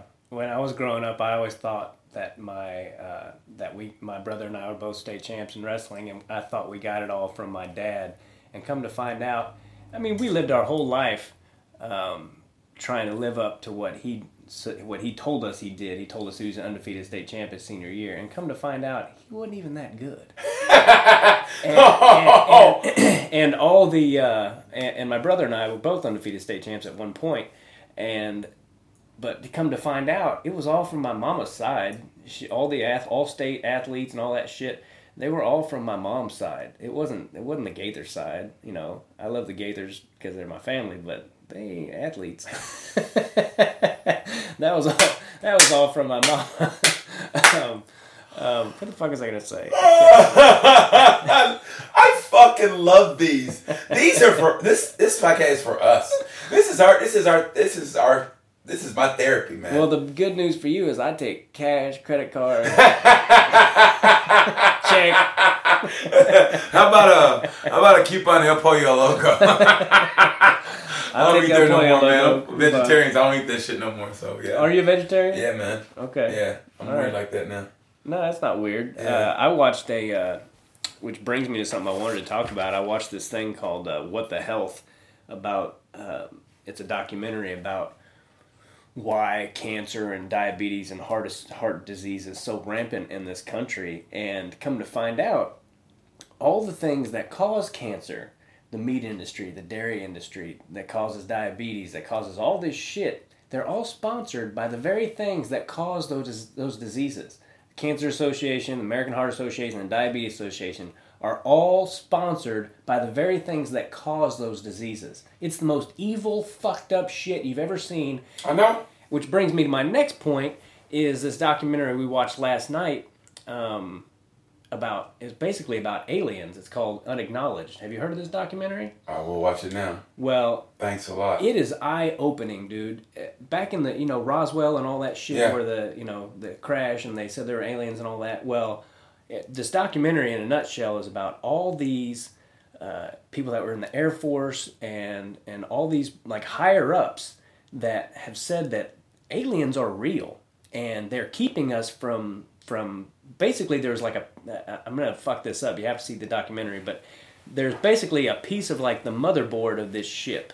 Yeah. And with this it was almost like the aliens. I want to watch it again because it's not an easy thing to digest, but the gist of it is that the aliens saw what we did to Japan, and they were like, we have to this is not how it needs to be. You don't need to kill each other. So they basically brought us this piece of their mothership that with this technology, there is no reason in this country or in this world for anyone to be hungry, for there to be any war, to be all this shit. And it's not like a bunch of conspiracy nuts or whatever talking about this. It's like people who were high up in the Air Force and the government and all these big wigs talking about it, basically saying like, there's a small percentage of the population that is doing some evil ass shit. Yes. And it's basically all just so they can stay richer. And the gist of this thing was that we are 100 years behind where we are supposed to be right now, evolutionary speaking. Like, as far as no one should be hungry. Nowhere on this planet. Not just in the United States, which we still have fucking hungry people all over. I could walk 150 yards that way, you know, and find a guy that is batshit crazy walking around and you know. I know Iowa could feed the world and put their corn alone. True. I mean, seriously, it really could. Yeah. I'm 100% behind. I've always believed in aliens, and it's. I mean, I don't know about you growing up, but like, you hear your parents talking, you think like, that basic, like you know, Midwest, but that train of thought. No, that's crazy talk. Then you get older and you seek knowledge, and you go, wow. Now I believe in that. And also, I remember having a conversation with this guy in LAX airport. He was a vegan bodybuilder, you know, and he was telling me, and I believe it now. He goes, I just want to ask why. He goes, well, because we eat, you know, say we eat meat, say you eat beef, whatever. He goes, and they're going to the slaughterhouse. Those animals know they're going to get killed. They know that, and they're going there. So right before they get killed, they have that stress in their bodies, like, oh, here it comes, and we eat that stress. Yeah. And we eat that stress, and that's why we got the problems we have. And there's also some other shit too. I mean, they're injecting these fucking animals with stuff. They know, and they have. I'm sure they have a think tank or a building, or whatever, for them to go, we can lose this much of the population. We can do experiments in this. We're going to lose this much. And that's why, personally, I think that you can't get apricot seeds. Because there's a village somewhere, I think Peru or something, no one has cancer. And I think you eat apricot seeds. That's why, try to get apricot seeds and see what fucking happens. Man, and here's what I do every now and then. Every now and then on Facebook or Twitter, I'll throw something out there that's kind of like, I'll read some, so, apricot seeds. Hey, anybody know apricot seeds? I lie to you not, man. My DM, on Messenger. Hey, man, what's wrong? You got cancer? Hey, man, that's illegal. You know, I mean, I'm talking, boom, man. Just throw some shit out there that's kind of controversial and just see it. You know, just like, and I just threw it out there like, let's see. Let's just toss this fucking grenade and see what happens. People know. And if they don't, I mean, there's some stuff that people fucking know. And so, my thing is, if you get apricot seeds, I think they're effective in fighting cancer because they wouldn't be so hard to get. Like, there ain't no money in the cure; it's all in the treatment. Exactly. I had a college professor tell me that if we cured cancer, we would go into the biggest depression this country has ever fucking seen. They don't want to cure it, they could have cured it a long time ago. And I think that's why they had back in the day they had that evil, like, marijuana's evil. Because they know where to cure shit. Sure. Marijuana's evil. That's a drug. Marijuana's evil. You know, and I think that's why they did that shit. Even to this day, man. So, you can't fucking trust the government. It always boils down to some small group of cocksuckers somewhere getting richer. The Illuminati. By... And people think when you talk this way that it's crazy or you're a conspiracy nut. That is bullshit. People need to open their fucking eyes and realize that there is a very small percentage. And I don't know a lot about the Illuminati, but I don't trust the government at all. I talk about 9/11 and all this shit, and people are like, you know, I've lost friends, or not, maybe not lost them, but got into some arguments with friends about that shit that I'm like, man, I'm telling you. I mean, I don't know exactly who did 9/11, who was at the bottom of it, but the official story of it. And the way that building went down like this. And 10 seconds apiece. Looked like it was blown up from the bottom. Yeah. I mean... Like, you listen to it's like, you know, it's almost like Hollywood. They tell you this movie's great, and you go, this is a piece of shit. But it's art, so it's, you know, subjective. But it's like, nah. Or this guy's the most talented guy. You're going, huh? Yeah. This guy's talented?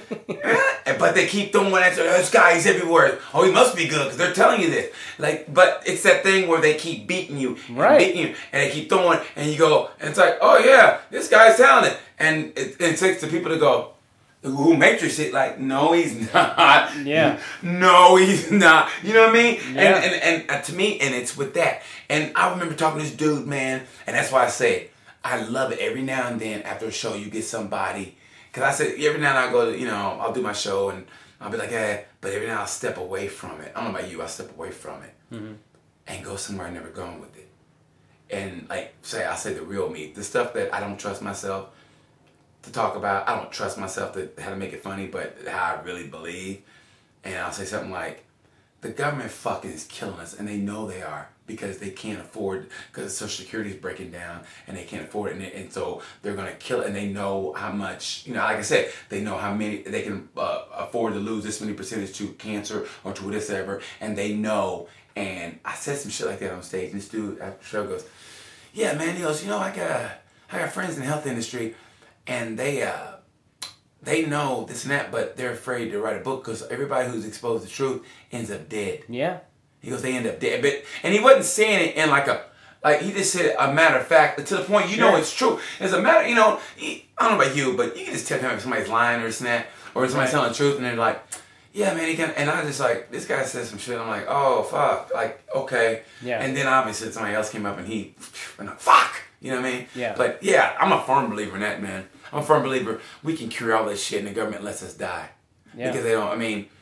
Because a small percentage keeps getting more and more filthily, disgustingly rich, and it's like, how much money do you fucking need? We could power this fucking world with natural energy, with windmills, with solar power. But they know that and they go, okay, fuck, we can't have that happen because the oil, we need this much for the oil. And if they lose, we lost this much money, fuck that. Then so they go, well, let's invest our money in this energy, but we'll say this is bad because, or they'll go, okay, you can only get so much of a kickback from this because they fucking know, man. Yeah. They fucking know. Have you seen What the Health?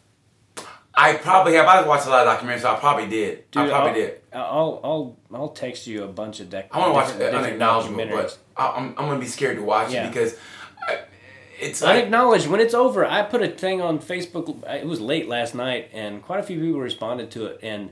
But I was basically just saying, like, look, I urge people to watch this because we are being lied to and brainwashed every fucking day. Yep. And that's not me being some nut job in my basement with a tinfoil hat on. That's the fucking truth. I believe it. And people need to wake up and realize it, or it's just going to keep happening. And but now it that is. I got a son coming, I'm like, I can't bring him into this fucked up world. But you are, though.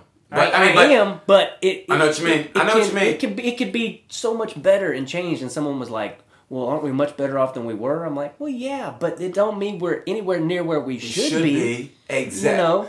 And the thing about it is, here's the thing about it: you can have your son teach him the way you want, and he'll go to school and meet some fucking idiot, and for some reason your son be like, "Hey, you know what Jimmy's parents said?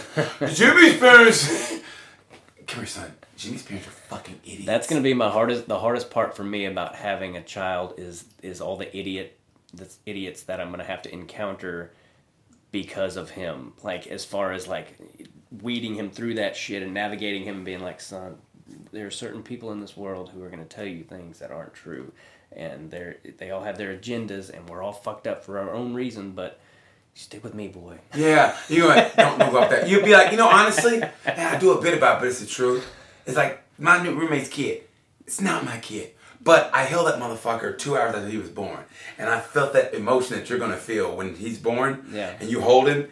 You're going to be like, oh, God. Because I was about to cry. And that's not my kid. Yeah. Right? I'm holding him. I go, oh, God. And I feel like I'm about to cry. I'm like, oh, God. And he's like, and I'm like, okay. Fuck. Okay. I give him back. I'm like, fuck, man. Fuck. I'm like, fuck. It's not my kid. It's not my kid. Fuck. But I feel it, right? So we go to pick him up from Head Start. Not Head Start. Fucking the fucking chick he goes to. All the kids. Daycare. Thank you. We go to pick him up, right? So he's hyped and everything, and I'm all right, ready to go, buddy. And I'm on the kid. Are you his dad? And I'm like, no, man. And his mom's lesbian. She's like, no, he's not. It's like, well, thanks for answering for me, but I was kidding. So he's getting ready to go, and all the kids go. Isaac pushed Carter down today. And I go, who's Isaac? I mean, it was, who's Isaac? Yeah. And all the kids go, and they all point this kid, and this kid was like, I go, why'd you push him down, Isaac? I mean, but I wasn't trying to, but right. that instinct go, why'd you push him down, Isaac? Right. And then my roommate was like, BT, I go, why'd you push him down, Isaac? And he was like, huh? I go, don't do that again. Do you understand me? And he was like, BT, and I was like, no, don't do it again. And it was something I couldn't control. Like, I do it as a joke now, but it was just an instinct. Like, don't do it again. Understand? Yeah. And I don't know if he was to me, he seemed like he was a year or two older. And this is kids being kids. Who knows? I mean, like Sure. that kid, he might have fucking punched. He's punched kids before, but who knows? Yeah. But I go, don't do it again. You understand? And this kid was like, you can tell he was almost shaking. And I was like, you understand? And I walked out. I told my room, I'm sorry. I just can't. The fact that he pushed me down, I can't fucking take that. And I said that. And then her kid, man, it was funny, right? He goes, I'm trying to be all serious, and he's leaving. Then he goes, and all the kids were at the window going, bye, Carter. And the faggots from he goes, bye. And he walked on. I go, God damn, man. You know what I mean? I mean, he's all faggy, like, bye. It's walking out. And man, it made sense. Now I had to laugh, but funny. That instinct, man, it's like, yeah, because you want to protect your kids from the element. And I'm sure the parents ain't gonna hear this podcast, but I think that kid's going nowhere.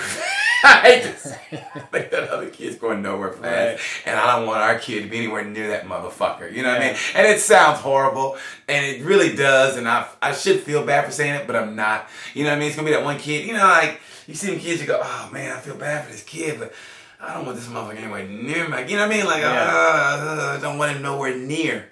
Because my philosophy, and you're going to, hopefully, I think you'll feel the same way, is, you know life is going to rough your kid up eventually. Something's going to happen. You're going to get heart broke. Nobody gets out unscathed. Something's going to happen. Like the physical part, it's easy. Like, oh, man, you had to crash on your bike. Sorry, buddy. Or this and that.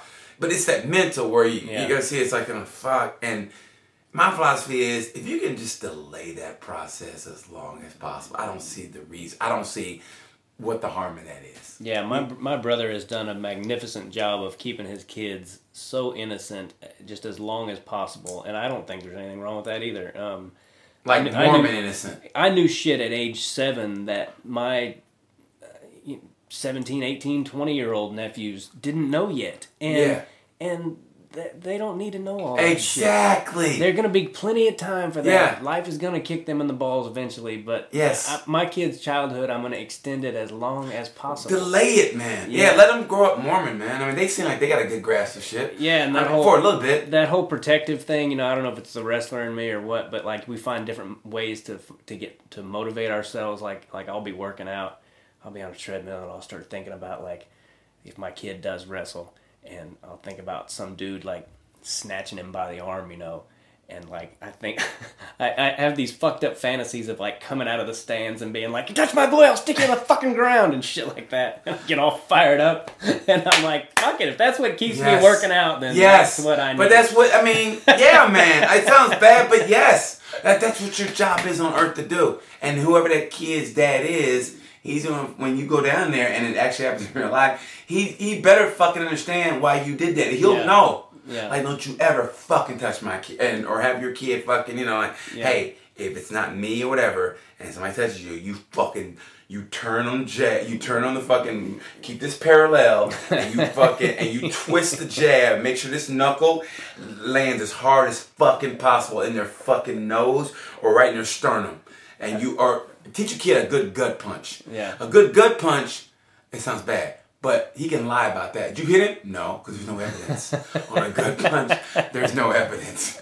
It sounds bad, but if you teach somebody a good gut punch that's not expected, it's just as good as a punch in the jaw any day. Yeah. It may go, ooh, and you can lie about it. I didn't hit him. When I was a kid, I had a thing about I couldn't, for some reason, hit someone in the face, but I beat the shit out of their body. Hey, bingo! I had no problem with that. A good gut punch, dude. Yeah. Even fat kids hit a good gut punch.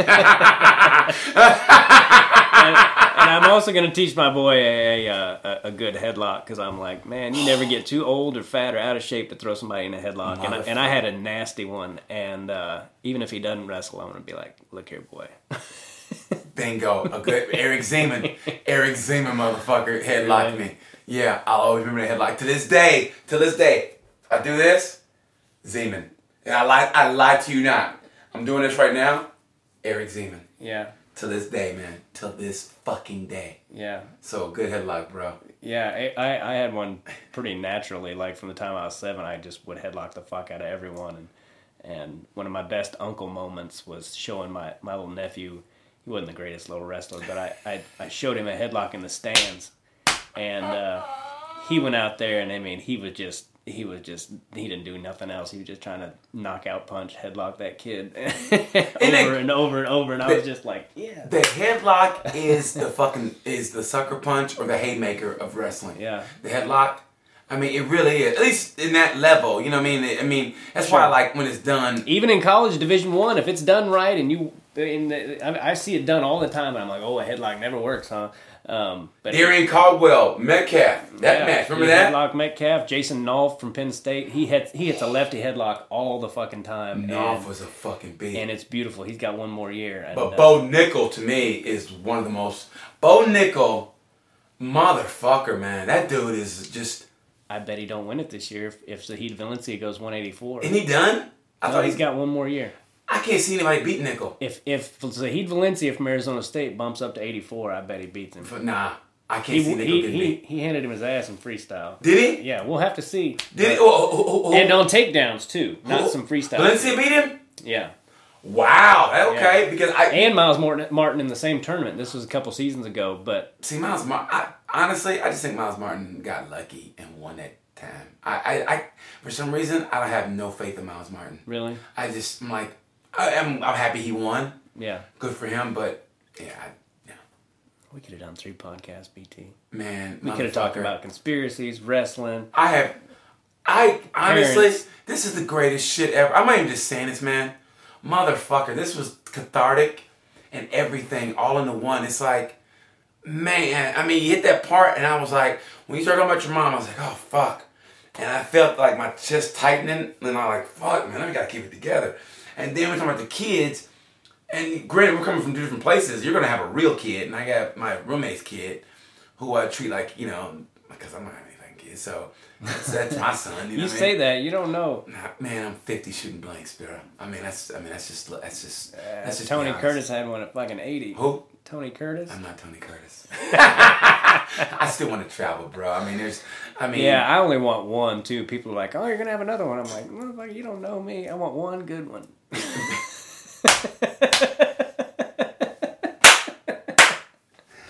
But let me tell you something that's going to be weird, man. And I've noticed since the kid, is that you're going to notice this. Sharp. Oh, yeah. Let me tell you something. And you can buy these things to put the rubber on them. Sure. And let me tell you something, man. And to this day, all I think is, why do they make the sharp thing? Why can't they just round them off? Yeah. Why can't they just round shit off? They don't have to be sharp. And that's how I think now. Right. I think that now. Because he runs to the house, I go, oh. I remember one time he was a kid. I mean, he's still a kid, he's 3. But he was like maybe 2. And something happened underneath the table. And I was like, no. And I put my hand underneath the thing. So he hit that. Like, yeah. And then then we put the rubber things on it. And then I guess something happened because he was underneath and he went out like this and came up, and I go, he must have fucking bumped his head. But you'll notice shit. When you have your kid, you're going to notice shit like that. This right here, I fucking hate these. Well, speaking of conspiracy theories, it's probably because they keep the little rounded bumper things in business, making those fucking things. I don't care. I'll make that place $1 million. Round the shit off. I'll make $1 million. I mean, seriously, man. Or take up woodworking and fucking do this whole house over. Yeah. I mean, honestly, man, it's like you notice shit like that. When you get your key, you'll see. Yeah. You'll be like, oh fuck. I mean, everything. Like now, it's like how come faucets can't have like underneath the bathtub? Can't be rounded off or made from or styrofoam, rubber, whatever the fuck, man. Because you don't want your kid hitting that shit. You notice shit like that. And I never thought it'd be that way, but I am now. Yeah. It's just part of. I mean, we're at 1 hour and 32 minutes. Motherfucker, that's a movie. You know what that is? That is Skyscraper. That's what I was watching when you were texting me. Oh, really? I was like, I'm gonna get there too early. I go, fuck, I go see Skyscraper. I go, it's an hour 42. We were at hour 50. And then we tell you something. This is a lot more entertaining than fucking Skyscraper. Skyscraper, I was watching it going, this is the cheesiest shit I've ever seen in my. I mean, it is a popcorn movie. Yeah. I mean, it is the cheesiest shit you go, okay. You just go if you go see it, Go see it in the afternoon, the cheapest fucking possible, whatever, the cheapest showing ever. Go see it, and you might be 15 minutes in. If you make it, you go, okay. I'm not gonna see it. But go see Sicario though. What is it called? Sicario, Return of the Soledad with Josh Brolin and Benicio del Toro. Okay. It's part 2 of Sicario. Okay. Motherfucker, that's a movie. Well, motherfucker. we're either gonna make this one long one or shit. I might even break it into BT1 and BT Part 2. Do that, man. You know what you gotta do? How can you send that link to my fan page? Because I definitely want to upload this. Oh, we will. Do that. Absolutely. I want you to. My guests are part of the pimps on this thing, and I'm starting to get a lot more listens. You know, there's been many times where I was ready to just scrap this whole thing and be like, why am I even fucking doing this? Right. But here in the last month, it's really, for whatever reason, starting to take off. So I think it's because it's real, man. I mean, because it's like there's no frou-frou with you. There's no, I don't know. You're just a real motherfucker who happens to be a comedian. Yeah. You know what I mean? You're just real. I mean, there's no, I guess people do podcasts, man, real, but I don't like it's like you can see, it's like if nobody told you and you're at a comedy club, you can tell an LA comic or an East Coast New York, Boston comic. You can tell, You go, okay, this guy's from LA. Or he's an LA comic. Yeah. Or this guy, New York gully kind of, that's some real shit right there. They know that with you. Where it's like, okay, this dude's fucking real. It's like, no, hey guys, this is So Podcast. Hey, how about that one time? You go, man, all right, I'm listening to this shit. Where your shit is doing that shit. Yeah, your shit's like real, like some real emotions. Like, you know what? Well, the older I get too, the more I feel like I was put here for something. I think we all were, but part of mine, I think, is I just want to, I've been through quite a bit of shit in my life when I sit down and think about it, and survived a lot of shit, and, and there's a lot of people who are, I don't know how to say this, but there's a lot of people who don't know how to talk about that stuff, and it's because they've just pushed it down for so fucking long, and I feel like, if I was to get some kind of fame, it would be, it couldn't have happened earlier because I wouldn't have been ready for it. But now maybe I could actually help people, not to sound like self. I feel, that's why I fucking love you, because, man, I felt the same way. I go, when I was younger, and I go, I just want to be famous, and then, it's weird, man. Like, I still dream. I still have the dream. The dream's a little faded, but I still have the dream. But I go, you know what? If I had success now, I like to think I can handle it better because where I am now mentally. Like, where I'm mentally now, honestly, and I really feel this way, if it wasn't for our limited garage space, I could live with my roommate and her son and be, like, do movies and be, like, happy because I just feel better about my life in an aspect now that I've never felt before. Yeah. I just feel like I'm so happy. Yeah. As far as that goes. So, and I would love to have a success where where all I want now basically is just like to know that I could be, financially stable. So I look at my bank account and go, okay, I'm good. If I get sick, I'm good. Yeah. Where now, I don't know about you, but now, I don't know if your chest tightens knowing the closer it gets to that baby, the birth of the baby, you go, oh shit, do I have enough money? And we're going to, the work and I don't know about you, but I would feel like that, that water's here and you're like, oh fuck. Kind of like in the ocean where you bob up and down. Like, I feel my chest tighten sometimes thinking, man, hey man, next 10 years, do you still want to be doing this? Do you still want to be going to Vegas that 1 month out of the, 1 week out of the year and working and doing this and that? What if you don't headline? You still want to be a feature and doing this, or do you still? And I think about like, okay, so you think about that. I don't know about you, but my chest tightens sometimes thinking that, and I go, okay, fuck it, man. I said, think about your life as it's been before, BT. You've always found a way. Yeah. If you keep trying to better yourself in certain ways. Yeah. So, yeah. Things have a way of working out when you do the right things, especially. And, to answer your question, I don't, ever since she got pregnant and that I found out it was a boy, like when I was pictured it, having a kid, it was always having a boy. And ever since I've found out, my anxiety level has gone way down. It's like I've realized that, like, only a handful of shit. There's only so much that really matters. Yes. And most of this other shit just doesn't matter. And when he gets here, I know it's going to be even 10 times more of that, because I'm already, like, I know how to kill on stage. I can kill for 45 minutes straight. Boom, boom, boom, boom, if that's what I want to do. But I'm also realizing, big fucking deal. Say something. Yeah. You know, I remember it ain't just about... Bill Hicks was your favorite. Yeah. I remember that. I still remember that. I remember that, man. Yeah. And I know you have that in you. Thanks, man. No, seriously. I remember everything, man. I mean, until I get a girlfriend, I'm forget a lot of shit. But yeah, but I remember like you telling me, man, Bill Hicks, and you going over that, and how we talked about that. And I also remember like I was working in Louisville, and that dude pissing you off, and I really thought you were gonna fight him. You were like, and miserable motherfucker in the front row, and I was like, all right. And I remember everybody kind of in the comic book was like, what's going on back there? Like, you know, and I was like, for some reason, I was really cool because you were really pissy, and I thought, this guy pissed Tim off. But I was like, I'm just going to do my set. Like, I wasn't trying to like, hey, Tim, you need to go, fuck it, man. So funny. Everyone has a Tim Gaither almost got in a fight story, and I'm like, man, I have changed. Yeah, that dude pissed you up, that miserable motherfucker. I remember that going, all right, Tim, okay, buddy. You know what I mean? But I was like, but we had no beef, so I was like, okay, that's cool. Well, yeah, I've always liked you and felt comfortable around you, and obviously we've talked for an hour and 40 fucking minutes, and I didn't ask any of the questions. That's how we do. Which is how I like it, you know. I mean, Yes. I only write the questions in case of an emergency, basically, but it usually doesn't have to. Get to them, you know, depending on who I've got on here, especially. And yeah, man, you're definitely one of my favorite podcasts and people. Thanks, brother. In general, I mean that, man. I love seeing you online, and kind of, you know, there's some people I wish, without getting into all that. Where can people find you, BT? They can find me on my Instagram, YouTube, and Twitter at funnyman6869, funnyman6869, funnyman6869. I tell you right now, my main topics are always motorcycles. I say some positive saying shit.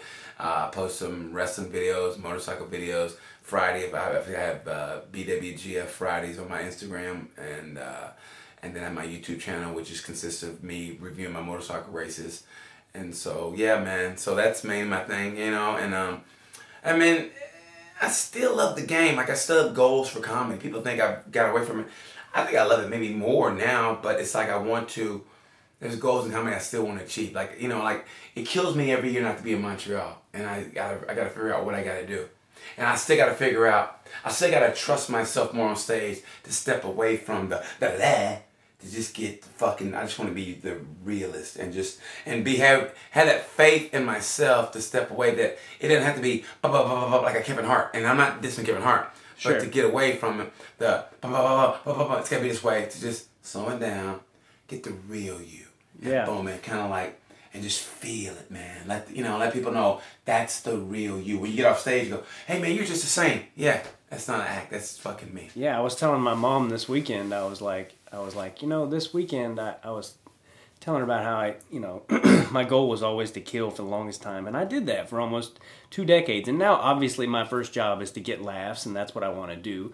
But I was finally starting to say some stuff about like how we're supposed to be evolving into one human race instead of all this division and all this bullshit and the media trying to keep us apart and all this. And some people were like clapping and shit like that, and I wasn't killing with it.